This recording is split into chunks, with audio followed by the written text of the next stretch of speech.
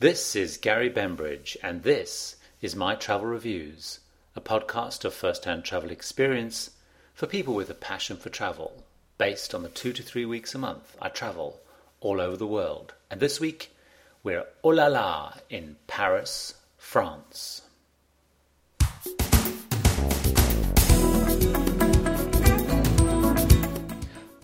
Yes, hello and welcome. This is podcast number 6 in the series. I'm Gary Bembridge, and I'm recording this podcast in Paris, France, the week of the 13th of October 2005.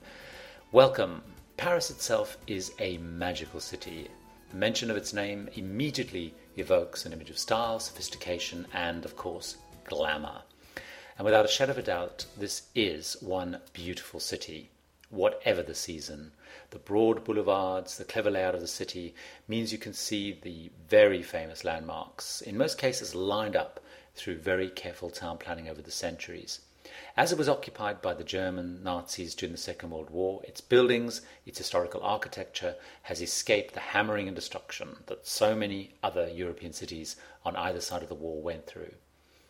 As I was travelling to Paris on this trip, on the Eurostar, my most favourite and most recommended way to get from London to Paris, I was trying to remember just how many times I've visited this magical city, and I think it must be close to 20 times. And for a wide range of reasons and with a wide range of experiences, from camping as a student way back in the summer of 1980 through to attending some very glamorous meetings at one of the most ridiculously expensive hotels, to more usually as a tourist popping over from London for a weekend break or for a work meeting.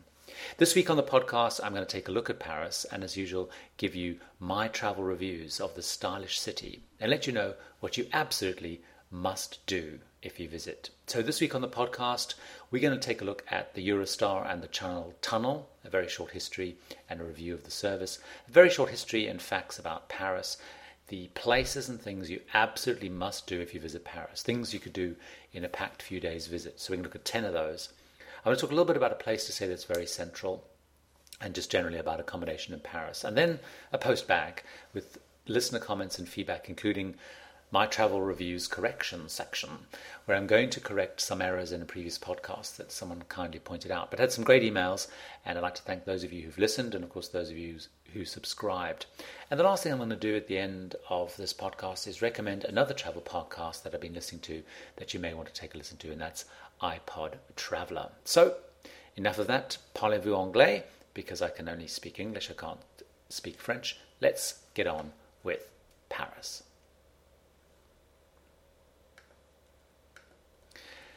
I came to Paris on, as I mentioned in the opening there, on Eurostar, which I absolutely adore. I love going on Eurostar, love going on trains, and I really do not understand why people still fly from Paris to London or from London to Paris when you can go on the Eurostar from city centre to city centre in a much less hassled way.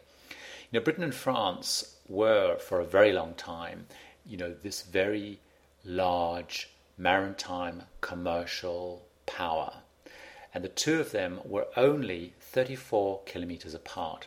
But trading was very hazardous because the shortest route, which was from Calais to across the Straits of Dover, was also very difficult.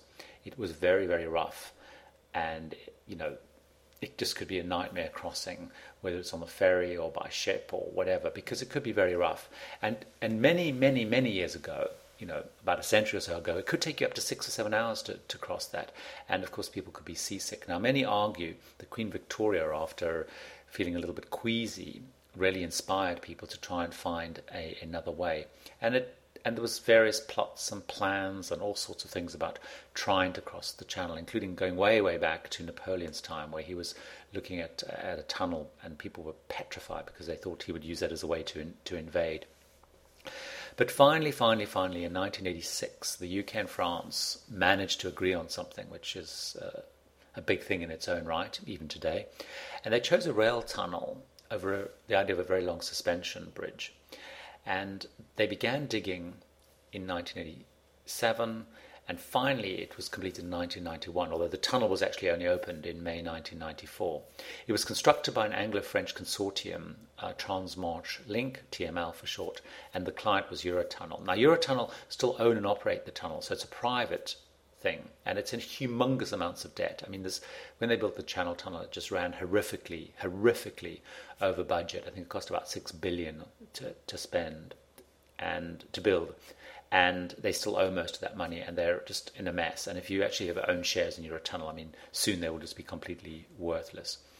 But anyway, there are a couple of ways you can travel. You can either go on a passenger train, which is Eurostar, which is a completely separate company, or you can go on these coach things where you drive onto them with your own motor vehicle onto special rail cars, and the train trucks through there up to 160 kilometers or 100 miles an hour, and it takes around about, as you go into the tunnel, about 20-30 minutes to get through the tunnel. It took 13,000 engineers and technicians to construct the tunnels. But actually, when we talk about the Channel Tunnel, it's actually a slight misnomer because there's actually 3 tunnels. There's 2 running tunnels, one in each way, and there's a smaller service tunnel, and there's like a crossover in the middle. These tunnels are, in case there's an emergency or something like that, the trains can actually change to either side. The tunnels themselves are about 50 meters below the seabed. And actually it was relatively easy to dig because there's a chalk maul, as it's called, underneath the sea, which is relatively easy to dig through. And about 85% of the tunnels were constructed through this chalk maul stuff. There's a terminal in Folkestone in the UK, and then there's one near Calais at Sangatte. About 84 kilometers of tunnels, because of these 3 kind of tunnels, were constructed on the English side, and about 69 kilometers of tunnels on the French side. And the tunnels under the sea are about 30 meters apart. But it's really great going on Eurostar. You get on the train in, say, Waterloo, which is in central London. Very civilized, very slick operation in terms of getting in. Although when the actual terminal was built, they hadn't really thought of or expected the kind of security that's come into place after 9/11, etc. So it's a little bit cramped as you're trying to get through security. You go through 2 passport checks, UK and French, and then the actual waiting area is quite cramped. But that's going to change in a couple of years' time when the whole thing moves more to North London, to St Pancras. They're moving the whole Eurostar from Waterloo to St Pancras, which is a little bit more North London way. They're building lots of new platforms and all sorts of things to cater for that, and I guess there'll be more space. You then zoom into Gare du Nord, which is central Paris.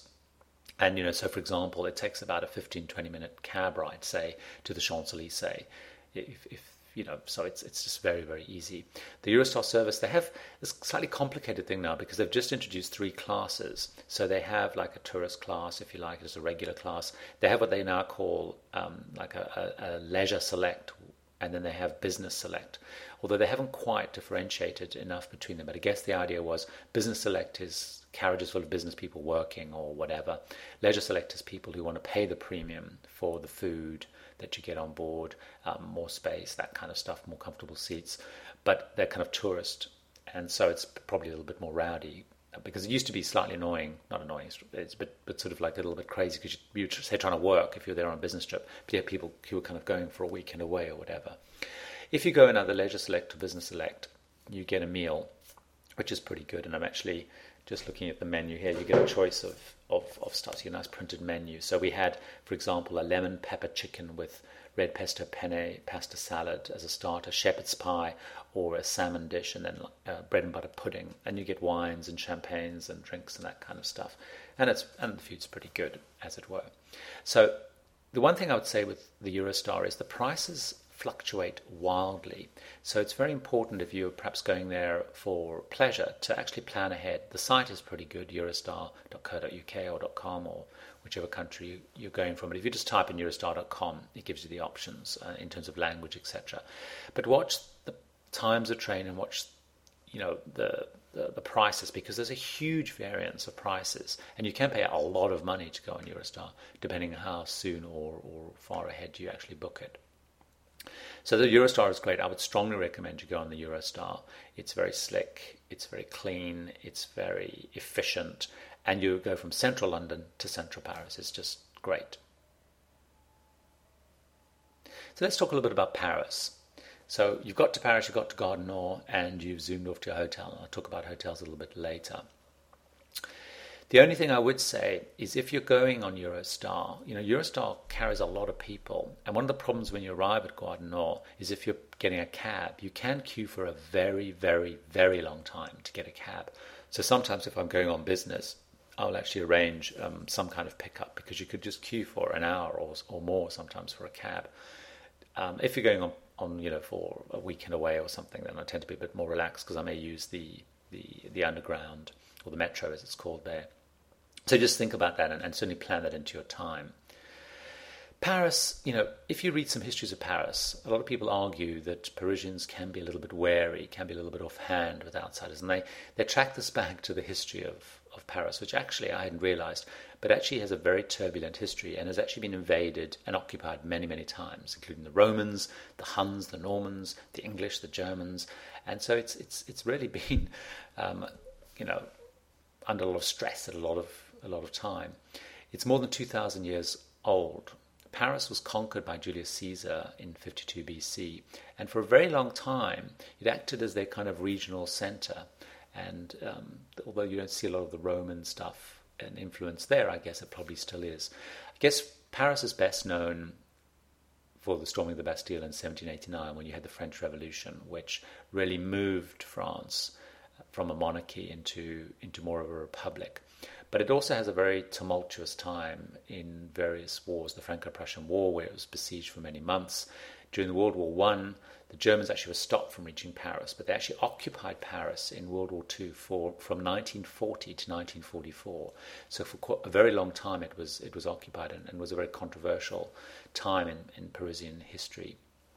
But what's interesting is, part of that charm of Paris is not only was the architecture, as I mentioned in the opening, retained because of not being caught up in bombing campaigns from either side.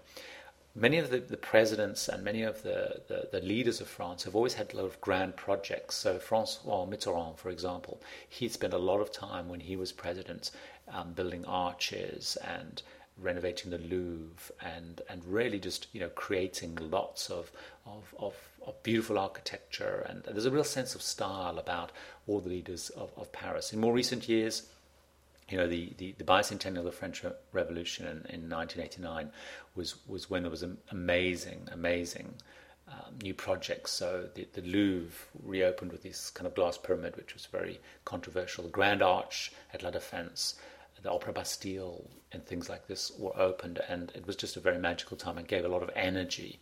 In 1992, Disneyland Paris opened with its 5,000 acres, and also again very controversial, seen as being a little bit American, had a rocky ride, is still, I don't think, very profitable, but it's actually a pretty good place to visit. And then in 1998 they had the Soccer World Cup, and they built this beautiful big stadium, the Stade de France, which they actually had as the centre of their 2012 Olympic bid, which controversially for many went to London. So that's a little bit of history of Paris. Let's talk about what on earth is there to do.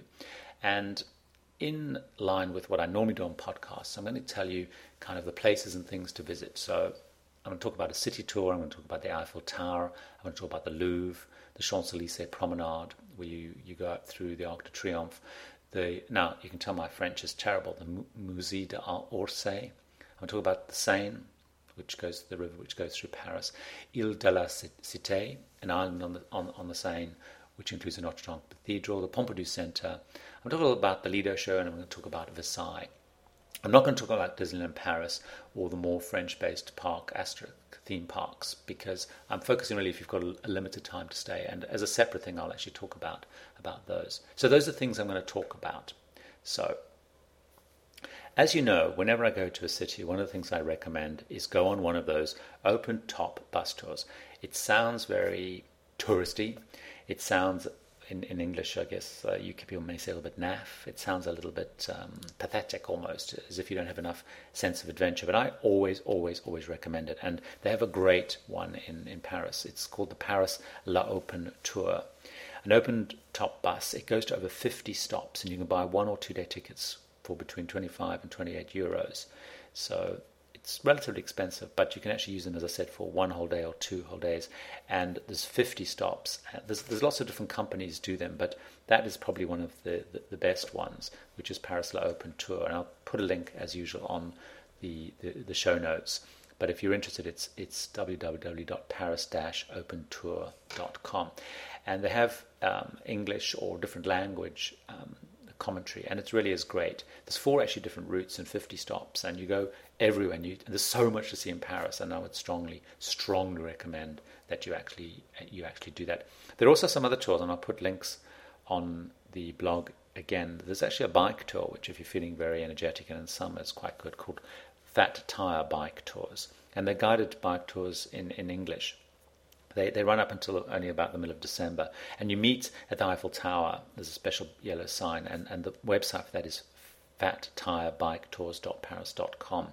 If you're really feeling energetic, there's a lot of walking tours, and the best one of those is at paris-walks.com, and they have English tours around the different neighborhoods, or you can do them around themes, like, of course, inevitably the new one, which is the Da Vinci Code theme, and I'll talk a little bit about that when I talk about the Louvre. If you're really feeling lazy, but you want to get a sense of the city, the other tour you can do is one called Explore Paris, and they bill this as 3 ways to experience the city Paris. The Paris story spins through 2,000 years of Paris history in a 50-minute panoramic film using the city's architecture, art historical photographs, and contemporary and archival films to illustrate the story, along with wonderful music. A great way to begin your discovery of Paris, shown 365 days a year from 9 a.m. to 7 p.m. in 12 languages. Now, before that film, you can either visit Paris Miniature, which is a scale model of the city, or Paris Experience, which is a series of 5 short films that explore the city following different themes. And I will put a link to that again on the podcast. So that's kind of almost a lazy way, if you like, or if it's really lousy and cold. I mean, we actually did the open bus tour last time I was in Paris, and it was the middle of winter, and we were all bundled up in the top of the coach, but it was quite fun anyway. So let's have a look at some other places. You've done your tour, but there's a couple of places I would strongly recommend you go to. And the first of those is, of course, the Louvre. The Louvre is probably one of the most famous of the French things to do in Paris. I guess the Eiffel Tower is probably the best known, but the Louvre has dominated central Paris actually since the late 12th century, but it was really Louis the Louis, particularly leading up to Louis XIV, that had a big impact on the Louvre and what they call the Tuileries area around it, because they extended it, they expanded it, and built lots onto it, which created more or less the building that we know today. However, when Versailles was built, the royals kind of lost interest a little bit in the Louvre, and they were more interested in Versailles. And so the Louvre kind of fell into a period of not really being used very much. After the French Revolution, though, it really kind of changed its role. And in 1793, the museum, a small museum was opened called the Muséum Central des Arts, which was opened in the Grand Gallery and the Salon Carré, I think that's how you pronounce it. And slowly collections were added until eventually it took over the whole building. Now, the Louvre bills itself on its site as open to all since 1793. It's got 35,000, just imagine that, 35,000 works of art. And it focuses on 8 kind of different departments, and they have 60,000 square meters of exhibition space. And of course it has famous things like the Mona Lisa and stuff in it. It's a massive museum, and what I really recommend is you kind of look at the site and decide a couple of things that you want to do, or one department, because it's just overload. So you might say, I'm going to spend a couple of hours here. There's a couple of key things I want to see, and do a little bit of research and decide. It's just too big. Otherwise, it's just much, much, much too big. Actually, what I didn't realize, and I only realized it when preparing for this podcast, is that the Louvre only has artwork up until 1848. And 1848 is kind of the cut-off period, and they only look at stuff before that. But it does continue to expand, and they're actually working on a Islamic art department, which is going to open in 2009, and a couple of others. Now, the Louvre, of course, has had this big resurgence of interest based on the Da Vinci Code book. And you can actually do walking tours, as I mentioned earlier, based on Dan Brown's thread of the Da Vinci Code. And you start in front of the Ritz Hotel, which is where Robert Langdon, the main character, and you go to the Louvre and you walk all around the Louvre. And what they do is they discuss what happened, what they did in the Louvre. They don't take you through the Louvre, but they kind of tell you what to do, and then they stroll around some other places. And I'm not sure that it's really worth it, because it's kind of a walking tour without that much point, I think. But anyway, it's something if you're interested in the book and whatnot. The other thing to do once you've done that is because you're right down there at the bottom of the Champs-Élysées. The next thing to do is to really then walk up the Champs-Élysées, and that's something that's very magical. Come out to the Louvre and walk up towards the Arc de Triomphe up the Champs-Élysées. Now the Champs-Élysées had been there for a while. It was what it means is the Elysian Fields, and it was actually just fields. And in about 1660, Marie d'Amédée decided to put up this big tree-lined path, which is still the heart, really, of the Champs-Élysées. And it became very fashionable during the late 1600s, and it was just extended. But the city eventually took control of the Champs-Élysées in 1828, and they started adding more of the footpaths and the fountains that you see. They started putting in gas lighting. And driving around this area is a nightmare, actually, because it's you have the Arc de Triomphe, and traffic entering Paris kind of just gets gridlocked around the Arc de Triomphe, and it's quite scary actually trying to drive around there. And if you go in a car, if you go in a cab, for example, you just close your eyes and wait for a crash. It doesn't seem to come, but it's manic, the traffic around there. In fact, the traffic in Paris is manic anyway. But as you walk up the Champs-Élysées, and it's full of very famous kind of designer shops, and it's a strange mix of designer shops, car showrooms, airline offices, and kind of tacky tourist places. It's a very strange mix of stuff. But you walk up till you get to the Arc de Triomphe, which is right at the top, which Napoleon actually intended as a celebration of his victories, but actually wasn't finished until the Battle of Waterloo, which actually brought his downfall. And actually at the Arc de Triomphe is you have the remains of an unknown soldier from World War One, and they have an eternal flame burning under it, and it's a very beautiful arch, and it's covered in all sorts of friezes telling the history of various battle, and there's actually 4 sort of relief sculptures on the basis of the 4 pillars, and they do celebrate various successes, which I don't actually know the history of, but things like the triumph of 1810, the resistance and peace, the departure of volunteers, etc., etc. And engraved around the top of the arch are names of major victories won during the revolutionary and Napoleonic periods. And there's a little museum which explains much more. But there's all like names of generals who died in action, and it's really, really interesting. But in Armistice Day, which is 11th of November, the president lays a wreath there, and in Bastille Day they have this huge big flag which is hung down the centre. It's absolutely just massive flag. It's really is quite something.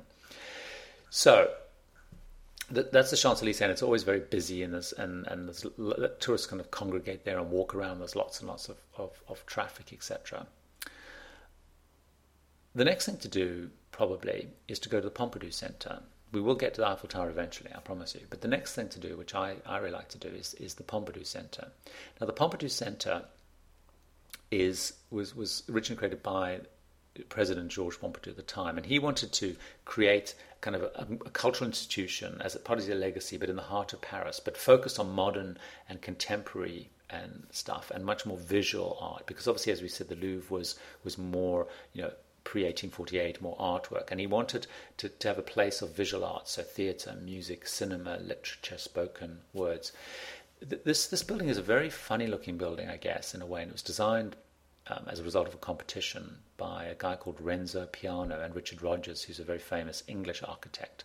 And it was supposed to capture the spirit of the 20th century, and it opened in 1977. It was actually closed for quite a while in 1997 to 1999 and reopened in 2000 with more space and reception areas, because actually it almost looks like all the stuff that's normally hidden away, like the pipes and the air conditioning ducts, they look like they're all on the outside. It almost looks like the building's been inverted, if you like, and so you have this metallic structure with all these pipes and things on the outside. It's very, very kind of unusual looking building, but very popular.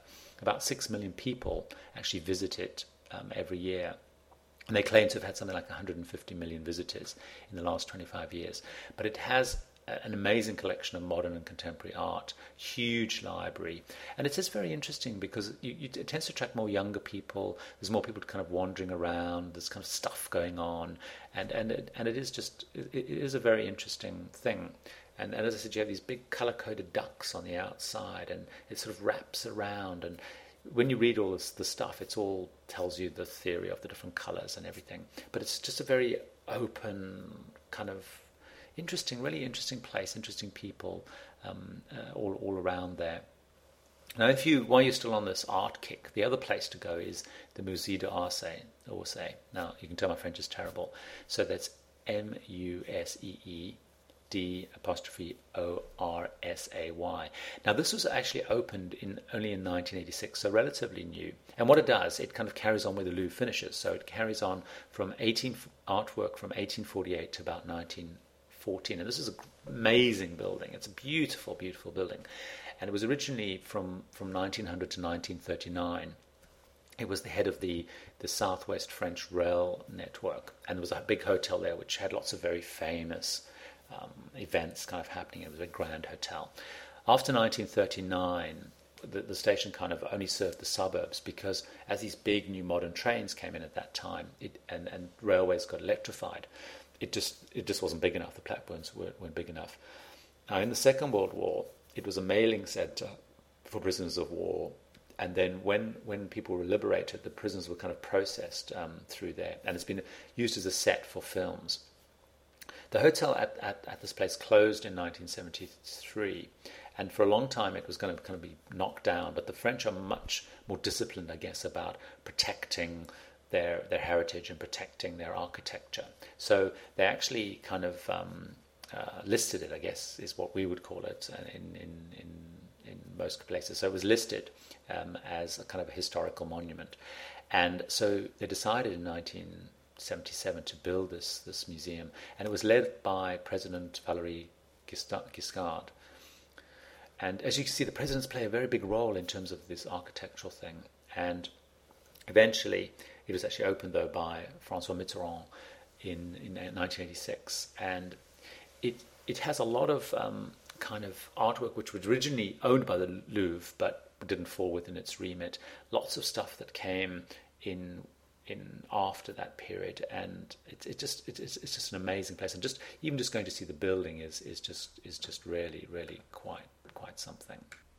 And so if you've probably had enough of artwork and museums by now's about the time to go to the Eiffel Tower, probably the most famous of all of the things to do in Paris. Now, the Eiffel Tower was built in 1889 for an exhibition called the Universal Exposition, which celebrating the centenary of the French Revolution. The contractor was actually Gustave Eiffel, and he actually was a real master at this whole thing of metal and construction. Was involved in lots of different projects, bridges, and even was involved in input into the Statue of Liberty and all that kind of stuff.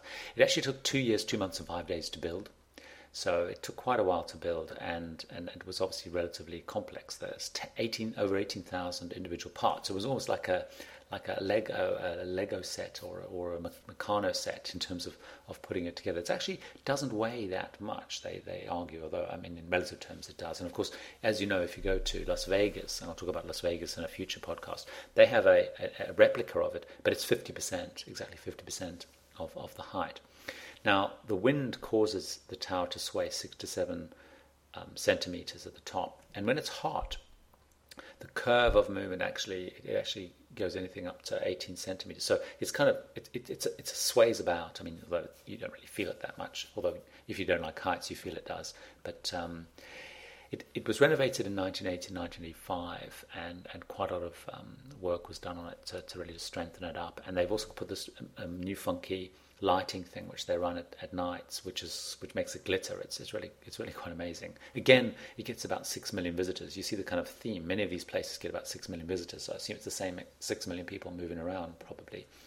Now, in terms of going up the Eiffel Tower, in summer you could queue for absolutely ever. So the secret is either getting there when it first opens or going in the evenings. At night, it's open right up until about midnight or sometimes later in summer. And actually going up at night is amazing, the views, etc.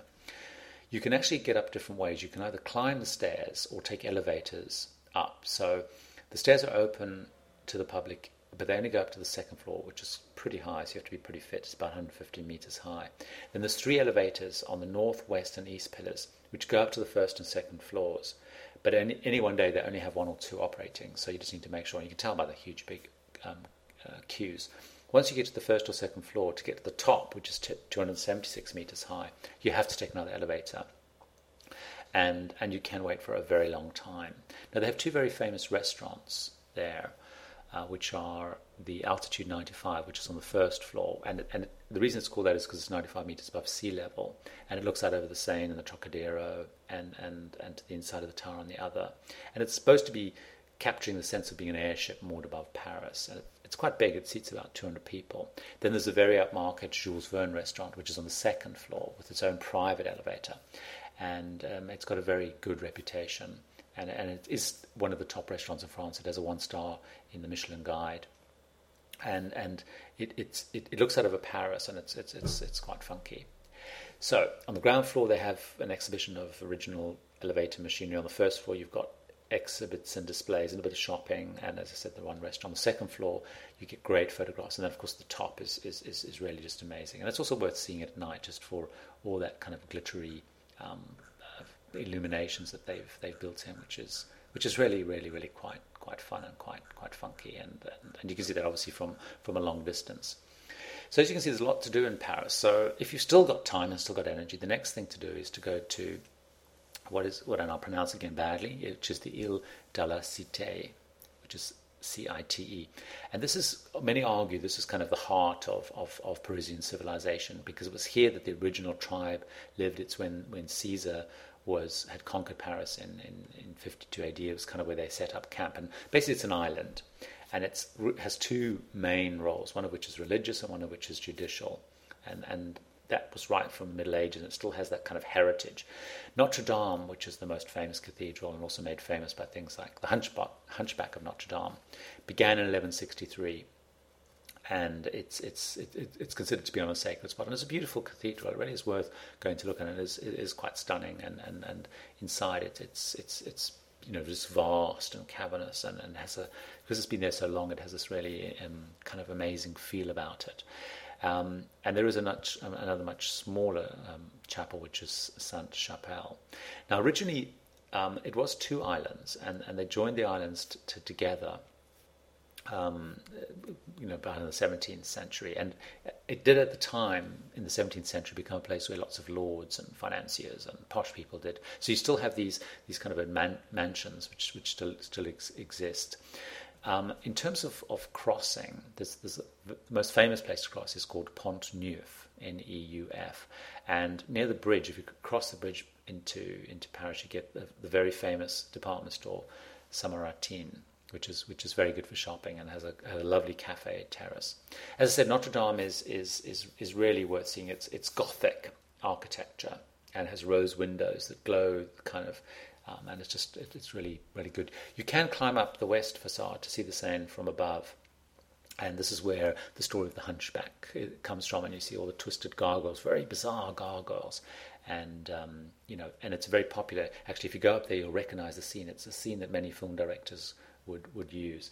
Now, the other end is the Palais de Justice, which is where in many years ago there used to be the famous prison where people were then hauled out of there to the Place de Concorde to be guillotined. And actually you can go and see there Marie Antoinette's chamber where she was before she had her head lobbed off. So probably by now you've probably got a bit tired of sightseeing. So what about a bit of Parisian glamour? One of the things to do, and I think it's great, is relatively expensive, is to go to one of these famous Parisian cabarets in the evening. Now, my personal recommendation is at the Lido, which is on the Champs-Élysées. That's been open since about 1945, and it's this very grand, very large cabaret theatre where you all sit in kind of tiered seating at little tables, and you can do different packages. You can either have half a bottle of champagne or a bottle of champagne and watch the show. And I would recommend, if you feel like splashing out, to go and do the whole thing. You dress up, you go there, you have the food, you have the champagne, and watch the show. And it's kind of very glitzy. And it's. I mean, if those of you who've been to Las Vegas, you will know the kind of thing that they do, because obviously Las Vegas tries to recreate some of that shows. But the Lido is just amazing, and it's probably one of the most famous. The other one, of course, is the Moulin Rouge, which a lot of people know, which It goes right back to sort of the late 1800s. And that's the Moulin Rouge kind of created the French can-can. And I went years and years ago to Moulin Rouge, and of course they make a big thing about the can-can and whatnot. But a lot of famous people have actually performed on stage. Ella Fitzgerald, Liza Minnelli, Frank Sinatra, Elton John. And, it really is, it's kind of probably more historical than the Lido. And the Moulin Rouge is, you can do the similar thing as a cabaret thing. And there's many others you can find out about them through the concierge, etc. So, but I would recommend the Lido. It's probably the most fun. And then, of course, if you want to go slightly more historic, then you've got the Moulin Rouge. The last thing to do, if you have time, is to spend a day to go out to Versailles. Now, I had originally gone out to Fontainebleau, which is another kind of palace, but it was only relatively recently that I went out to the Palace of Versailles, and the Palace of Versailles is just amazing. I mean, you really need to spend a day going there, and there's lots of tours that go out there. And Paris Vision, which is one of the best known tour companies, does a very good one out there. And you get taken out to the Palace of Versailles, and it's just mind-bogglingly glitzy. The royal apartments, the Hall of Mirrors, the Queen's bedroom, it's just amazingly opulent. And really, really, it's worth going on a tour and going inside.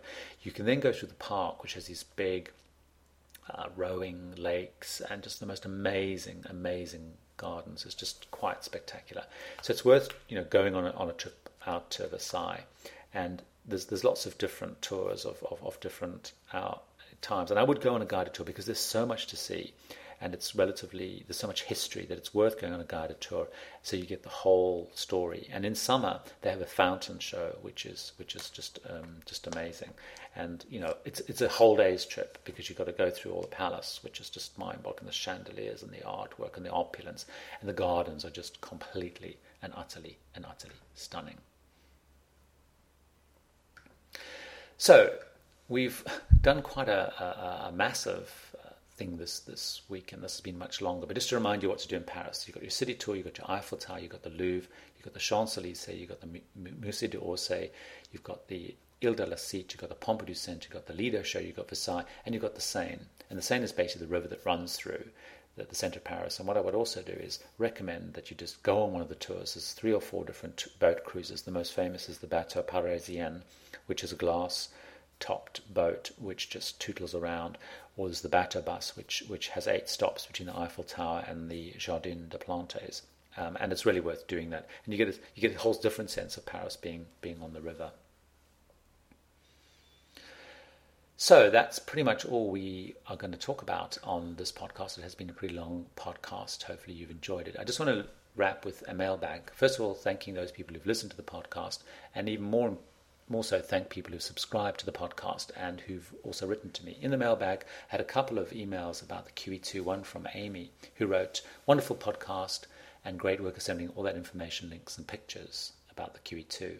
I felt the same way you did about the QE2, such a worthy ship, even though she's a little dated. I can only hope the business is so good for Cunard that they decide to spend some real money on her. I travelled on her in 2004's Northern Delights through the North Sea, and I know what you mean about the creaking in rough seas, but I thought it was exciting. My whole reason to be on board is to feel like I was on this liner that I grew up in love with, not to be in a floating hotel like many of those other giant cruise ships. The people were wonderful and the service great, but the charm of standing on her deck and the excitement of leaving aboard will live with me forever. I'm going on the QM2 in February, but all I can think of is getting back on board the ship that won my heart. Thanks for doing such a wonderful job covering her, and glad you had such a marvellous time." So thanks for that, Amy. I also had one from Robert Lightbody, who has some of the sites that I actually linked to in the blog. "I'm listening to your fascinating podcast about your Q2 Atlantic crossing. I'm incredibly jealous, as this is something I've always wanted to do. The reason I'm emailing is to ask us where I can link to the specific podcast, which I've done for him. So if you want to go to any of his sites, and he has some great resources there, and you'll get the link to his site on the blog, which you can get to via mytravelreviews.com. Finally, correction section. Jonathan wrote to me about the Hong Kong podcast, saying that there was an error in my brief lecture, which I thought was a very grand way of putting my podcast on the history of Hong Kong. Hong Kong Island was actually ceded to the British in 1860, after which the new territories were leased for 99 years. It was not Hong Kong that was leased, but the new territories. When this lease expired, Chinese officials naturally refused to renew the terms, recognised that trying to maintain Hong Kong proper whilst control of Kowloon, Lantou, etc. was left to Beijing was going to be a nightmare. Britain ceded Hong Kong Island back to China. I enjoyed the podcast. Keep up the good work. So thanks for that, Jonathan. If you're looking for other travel podcasts, the one I would recommend you to listen to is iPod Traveller, which Nick and Opal, some friends, do. Very interesting. They look more at traveling around Europe from a budget perspective. Great experience. They have a lot of fun on the podcast, and I'll put a link to that, or you can search on iTunes for iPod Traveller. So that's all I've got time for this week. I was going to talk a little bit about places to stay. All I want to say about that is it's very expensive in Paris. I stayed at the Marriott on Champs-Élysées, which was horribly expensive, and I would never pay to stay there myself. But I was there on a conference. I will put a link to the room. It's a very nice hotel, and people on the conference just raved about it. So I will put links to that. And what I found the best thing to do in terms of Paris is make sure you just use an Expedia, Travelocity, and search. And if you do leave it relatively late, laterooms.com normally has great deals for hotels in Paris. And the metro is pretty efficient. So even if you're not horribly centrally, you can get around pretty well. So that's all I've got time for on the podcast this week. Next week, I'm going to be in Germany. And I'm going to be in Düsseldorf. So we'll talk a little bit about what is there to do in Düsseldorf, and a little bit about Düsseldorf itself, which was completely flattened during the war, unlike Paris. So we'll talk a little bit about what there is to do in kind of a rejuvenated city. Until then, happy travels. You've been listening to Mind Travel